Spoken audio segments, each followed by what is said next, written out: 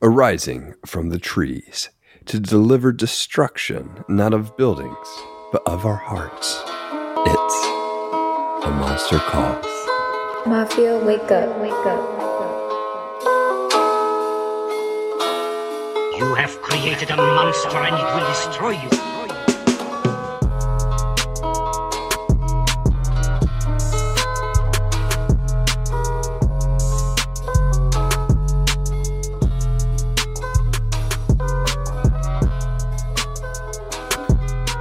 That was perfect. That was perfect. Welcome back to the Monsters vs. Men podcast, the bargain basement of the monster podcasting airwaves, where two friends try to stay alive, keep our faces and our tears wiped away, and stay connected by chatting about weekly monster movies. This week, we are discussing A Monster Calls. With me today is...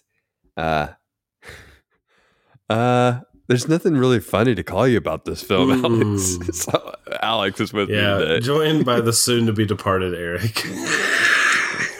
Oh, man. I'm trying to stay alive my best over here, man. I know. You better watch out for that stick monster. They were trying their best, too, in this movie. It just didn't work out. Yeah. Should have used more of that tree bark or whatever. Needed to believe just a little bit more. Yeah, right? Yeah, that tree lied a lot, didn't he? Oh, man.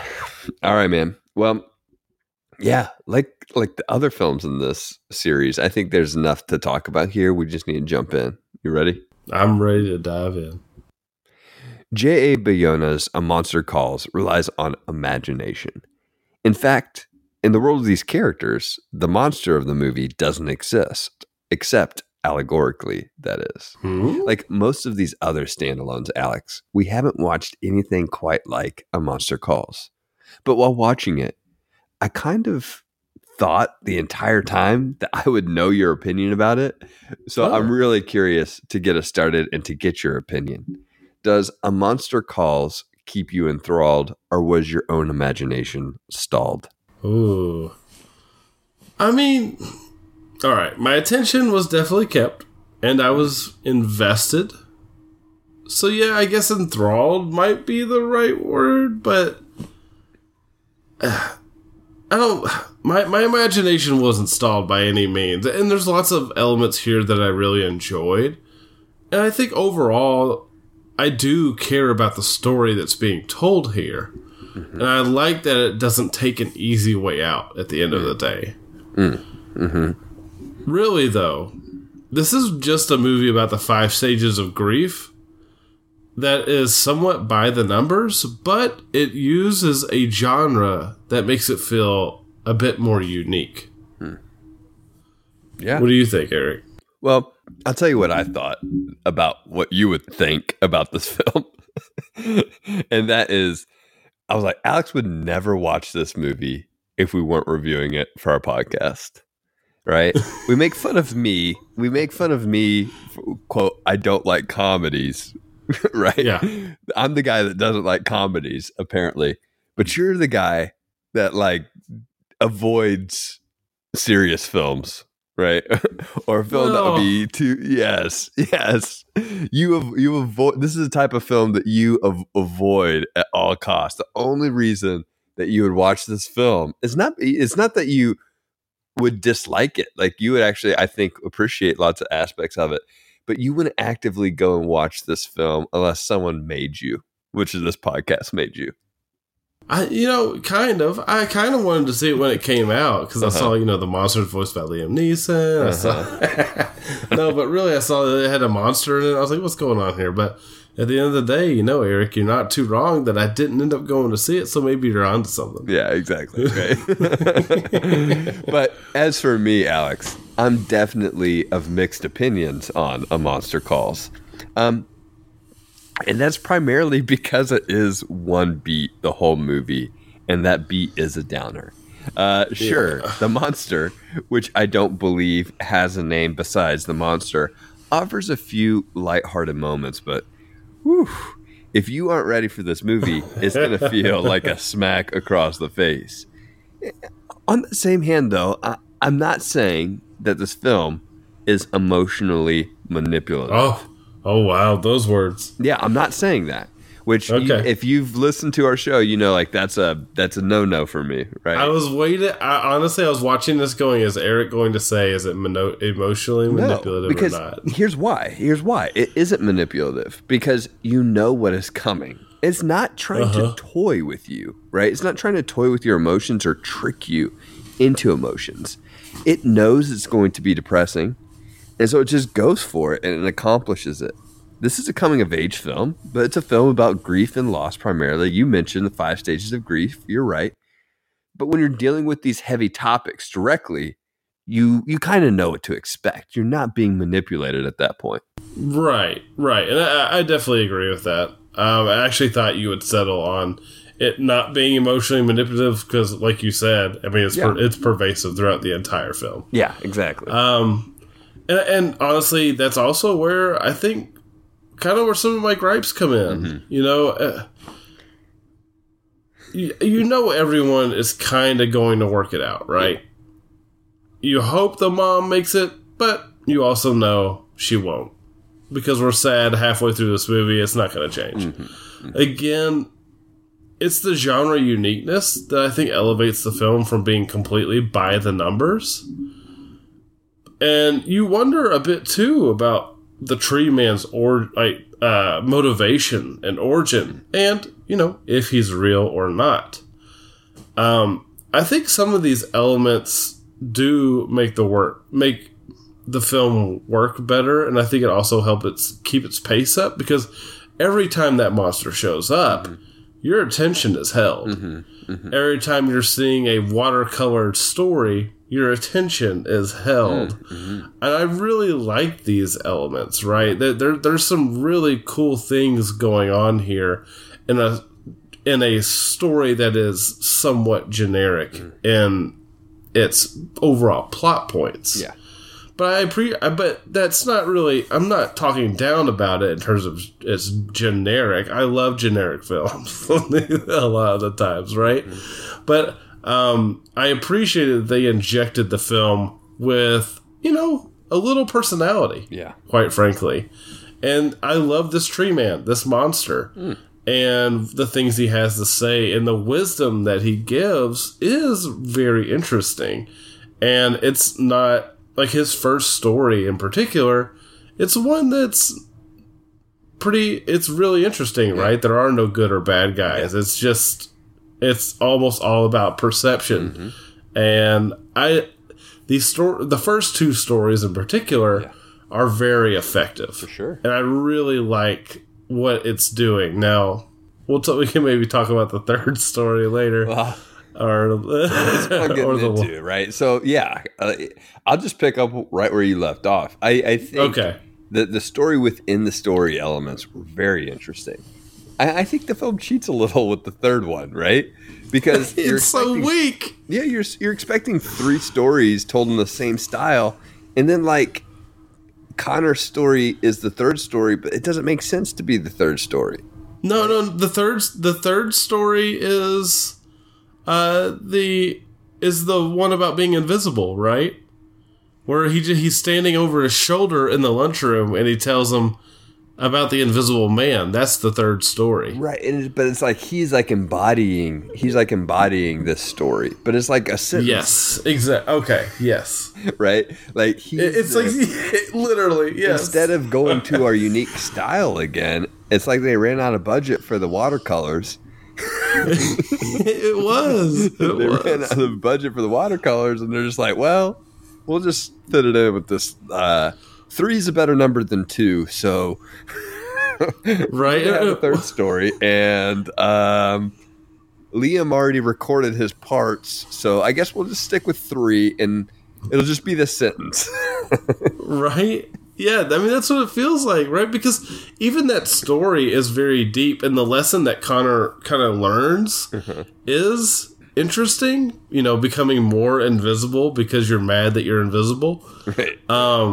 Is really interesting. But, man, I was really looking forward to that 3rd story being presented like the other 2. Yeah, I actually was, you know, so and then you don't get it. I'm glad you like those story parts, though, because the first story about the prince is particularly good, I think. And I like that watercolor style.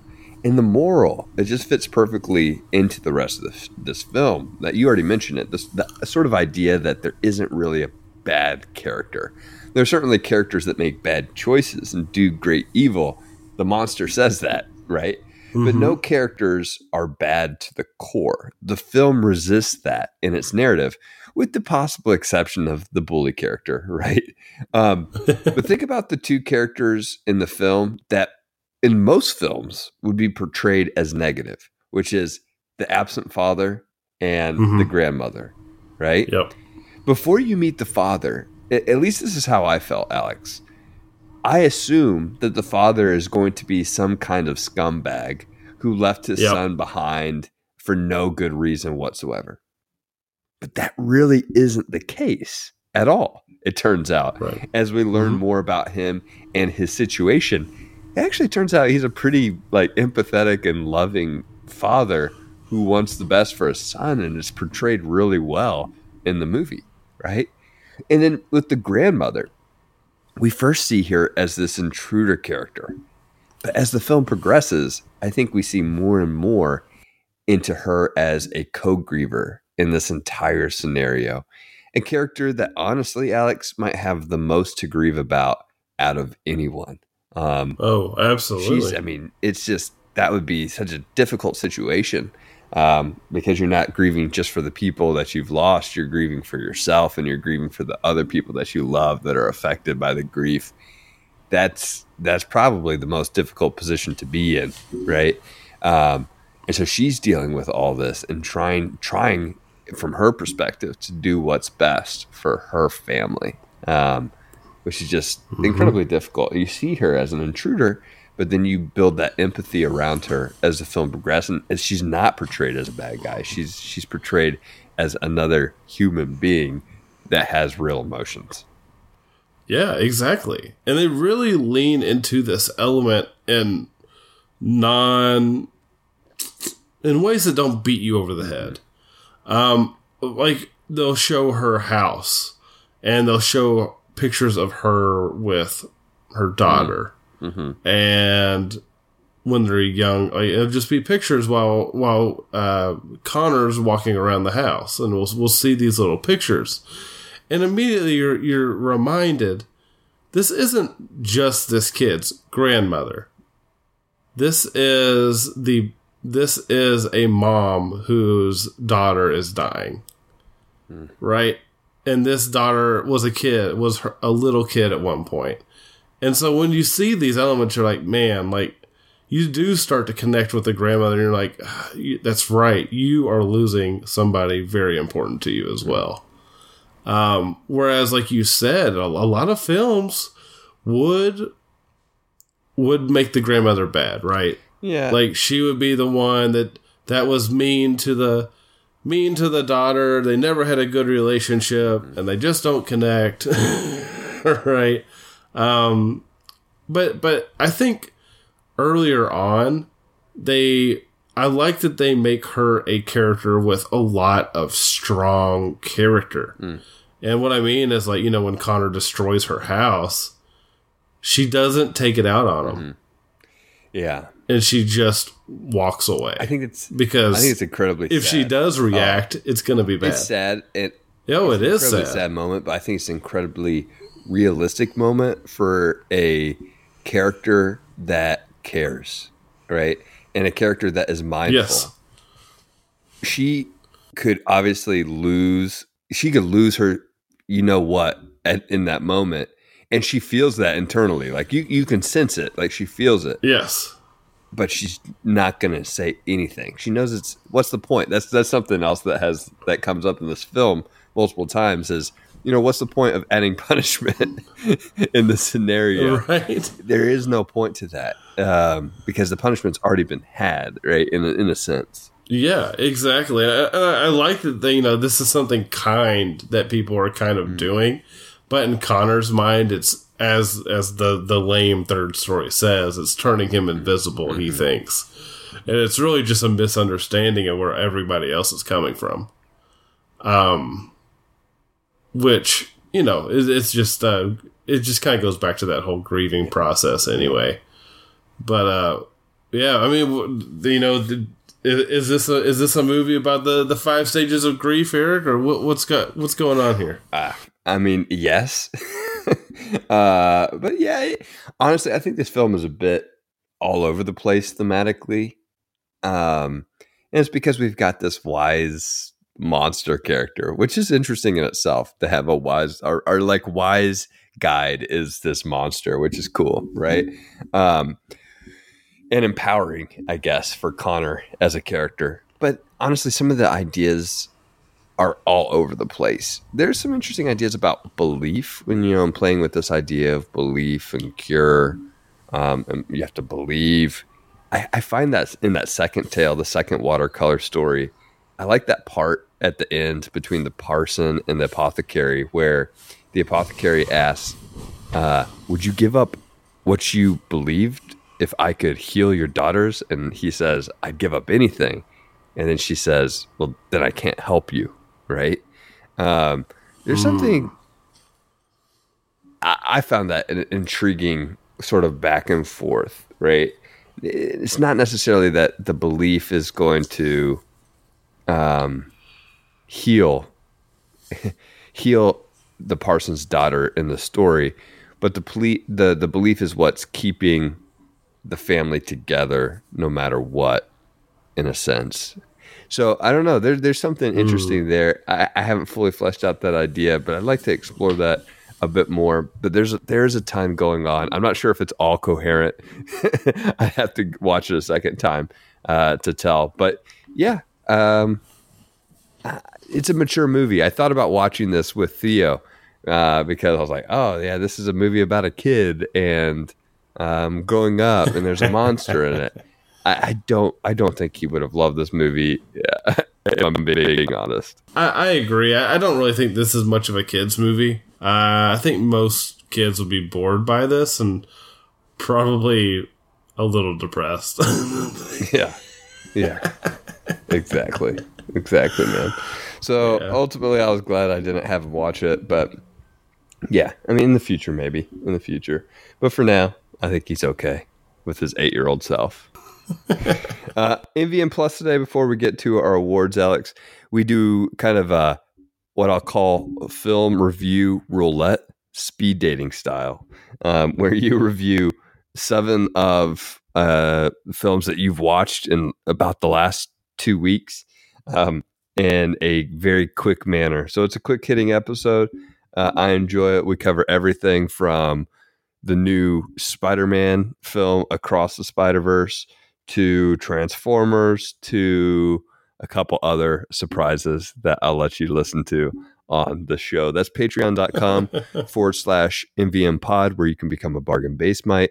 That is patreon.com/MVM pod. Let's get into our awards though, Alex. Compelling character, who you got? Yeah, for me, I've got the I'll give it to the mom, What is it that gives this mom special abilities to make this monster tree appear? I mentioned earlier that I do appreciate the somewhat vague nature of this thing. Clearly, it's not real, as most people can't see it. Mm-hmm. But there is another element there where the mom sees it. Yeah. As well. And then at the end of the film, it's revealed that she drew this thing a long time ago. Yeah. I like that. I like that ending, by the way. That poignant of him flipping through the book and stuff. Oh yeah. Very cool. But I want to know, like, does this lady have mystical powers? Does she have invisible friends that just stick around and haunt her children? Yeah. What's going on here? So shout out to Mystical Mom. What about you? Yeah, no, I'm with you. I think that's an interesting point. Yeah, I think it could be a number of things. Yeah, and I think ultimately whether or not it's a real monster or not doesn't matter too much in the story. But yeah, it is interesting. For me, I already mentioned the character that I think is really interesting, and that's the grandmother. She is very nuanced, and I love that moment where she doesn't say anything. It just feels so real. So kudos to that writing team that decided to make that choice, because that was an incredibly real moment. I mean, it doesn't hurt that she's played by Sigourney Weaver, right? That's a good choice. But yeah, I think the grandmother is a compelling character. And as I said earlier, though, really I thought the father actually was another character that I was surprised at how compelling that character was as well. So there are a couple to choose from, and not to mention Connor, our main character, as well. But those side characters had more depth than you might think in a movie like this, so I was appreciative of that. Yeah, absolutely. She's really good. What about your favorite line, your most memorable line award? So mine came from the mom, and this was another moment just of grace that I liked. So with the grandmother's moment of grace was not saying anything. The mom's moment of grace was saying this to Connor: one day, if you look back and you feel bad for being so angry, you couldn't even speak to me, you have to know that was okay, that I knew, because I know everything you need to tell me without you having to say it out loud. Right? I mean, that was a good moment. I mean, like there's where the Kleenexes are coming out, right? Like, but it's true, and that's just like a great motherly moment. And like, this is not a movie that's shying away from just showing some of the good aspects of humanity, the beautiful aspects of humanity, despite the grief, and like that's real. And that, but like the emotion, the anger that he feels that she's talking about is also real. And like it is something that you could easily see him looking back and just being mad about, that he didn't say more and he didn't do more. And she's giving him that permission, which is really cool. Yeah. Yeah. I really like that. What about you? Mine is from the monster. You know, Connor's kind of, I guess, laughing almost at the idea of stories having any impact on somebody. Oh, yeah. And he says, stories are wild animals. If you let them loose, who knows what havoc they may wreak. Oh, yeah. It's awesome. Yeah. So, I thought that was just a cool line. Yeah, it's, for sure. It's true. What about your Can't Believe That acting award? I had to give it to Sigourney Weaver as the grandma. She's so good. What a phenomenal actress. Yeah. Like, I know we talked about it before, but she really is just remarkably impressive. Yeah, we might have mentioned her once or twice on this show before. I kept expecting a creature to pop out at some point, but just didn't happen. Yeah, what a shame. That would have been a nice little ending there. He goes downstairs and he sees that little thing scurrying off. All right, Eric, what about your Can't Believe That acting award? Mine has to go to the actor that plays Connor, Louis McDougall. I think that's how it's pronounced. Yeah, I mean, we've got a kid actor here who really is able to convey a lot. It's not easy, I'm sure, to do this film where you have to be depressed the whole time. Lots of times we talk about how we praise dynamic performances that have to cover lots of different emotions. It's not that this character had to cover a lot of different emotions, but they had to be consistent in their emotions. And that's what Louis McDougall brings to the table with his performance. It is incredibly consistent and incredibly realistic. It's not a performance where I'm ever thinking once about the fact that this character is acting. That's always impressive when you can do that. And so it's especially impressive in a film like this with a young actor like he is. So that's incredibly impressive to me. Hard to do whenever you're interacting with CGI characters as well. So very impressive from Louis McDougall as Connor. Yeah, absolutely. What a great job. What a great job. Seriously. Yeah. Like, that's hard. Like, the CGI character thing, I didn't even think about really until right now, which is, again, a testament to his performance, right? Right. Absolutely. What about your That's a Good Shot award? I have to give it to this one because they didn't give us a third story illustrated with watercolor for this moment. Yeah. And that's him running towards the kid. Yeah. With all the tables flying. But it's actually, there's a good shot from him from the front, but it's really the side shot while he's just running that long distance to go hit this kid. I have to give it to that because they didn't give us a third story, so they decided to do that. There you go. Shout out to you, Flying Table. Eric, what about you? Well, mine is similar, and there's a couple shots like this, but I think it is during that third story, actually, where the one that's standing out to me right now is, and it's where the shadow comes over the top of Connor's shadow, and it becomes Connor's shadow. Yeah. Is really cool. They do a lot of interesting things with shadows here, but that one where it's like comes straight over the top of Connor is especially cool, as it seems like this sort of aspect or the shadow self of Connor that he's tapping into. So that was a great shot. That's a really cool one. Eric. Yeah. What's your unique award? Unique award. So you mentioned him briefly, but I didn't talk about him yet. It's the most underappreciated aspect of this film, at least to me, is Liam Neeson's voicing of the monster. What a great voice. What a great voice, Alex. What a great voice. Could have been your most, can't believe that acting award, but the voice is great here. Liam Neeson does a fantastic job voicing the monster. Yeah, he really does. What about you? It's peak Liam Neeson. Yeah. Mine's just the best story award, and of the 4 stories, because we do get 4, I would say my favorite is that first story. And I've already talked about it a bit, but I could have just sat in a movie with all stories like this. Yeah. First off, but I just love that first story. It ends and Connor jumps to that conclusion. And even while I was watching it, I was like, "No, Connor, that's not what happened." And I just love what the moral of the story is. It's it's a lot of assumptions. It's how people view each other. It's so much packed into that very brief story. It's just so cool and wonderfully animated. Yeah, I love how the story just plays with assumptions, right? In presenting and framing the story in a certain way, it plays with those assumptions. So yeah, that's really cool. No, that was my favorite story too.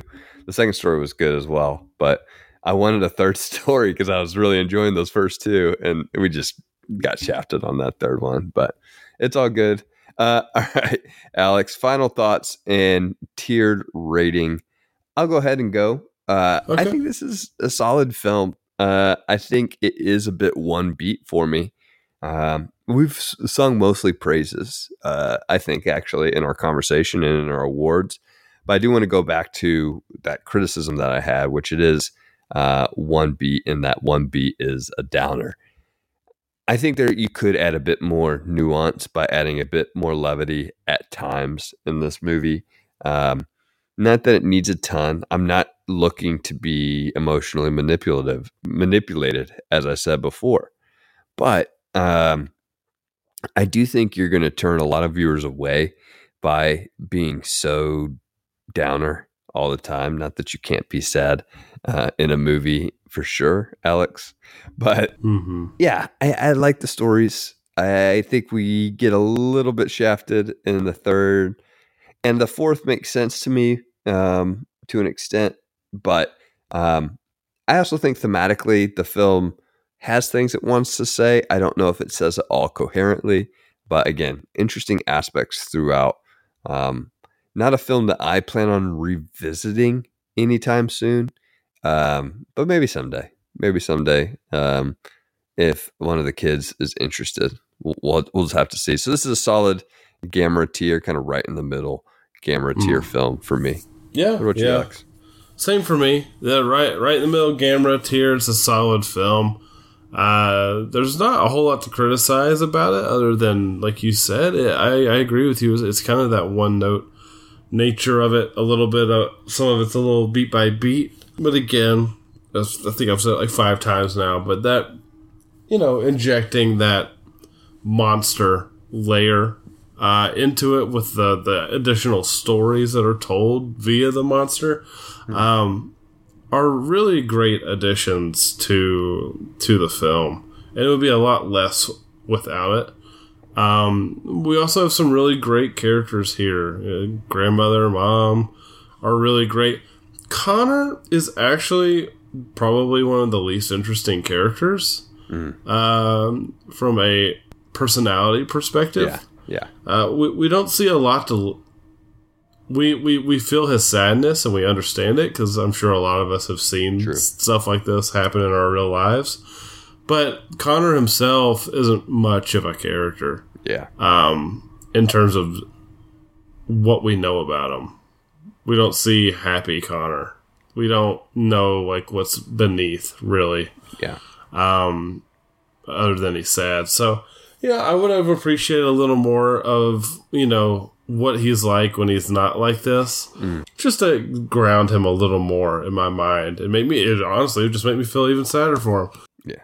But other than that, man, it's solid. Like you said, I'm not going to be rewatching this probably, but I can definitely recommend it to anyone who's looking for a zombie film that's just doing things, or not zombie, golly, a monster movie that's doing things just a little differently. Yeah. Yeah. No, I like it, man. Next week, we will do our recap episode of this series. We've got about, how many films that have been in this series? About 6 to 8 films that we are going to recap and kind of talk about, do some compare and contrast, maybe do some rankings, maybe go back and revisit and compare these films to our first 21st century monster film, standalone monster film series. So there'll be a lot of fun next week as we kind of recap and close off this series and look ahead to our next one. Any final thoughts, Alex? Yeah. I'm looking forward to the recap. I'll make sure to tap. No. I'm looking forward to it. All right, let's do it, Alex. Yeah, that was pretty bad. Profound final thoughts from Alex. I'm looking forward to next week. Yeah, it's gonna be. As always, thank you for listening to Monsters vs. Men. You can leave us feedback on this episode at mvmpod.com or email us at mvmpod@gmail.com, and we'll read them on the show.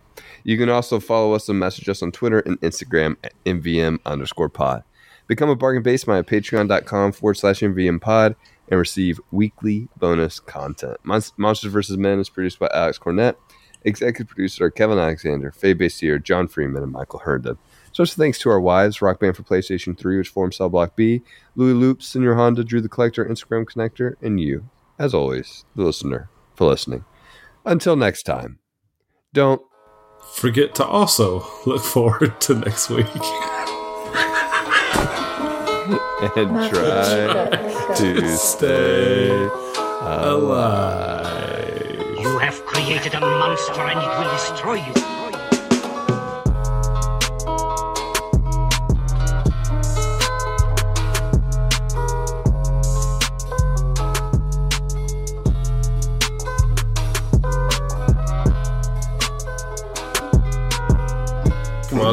They were trying their best too in this movie, but it just didn't work out. Yeah, should have used more of that tree bark or whatever.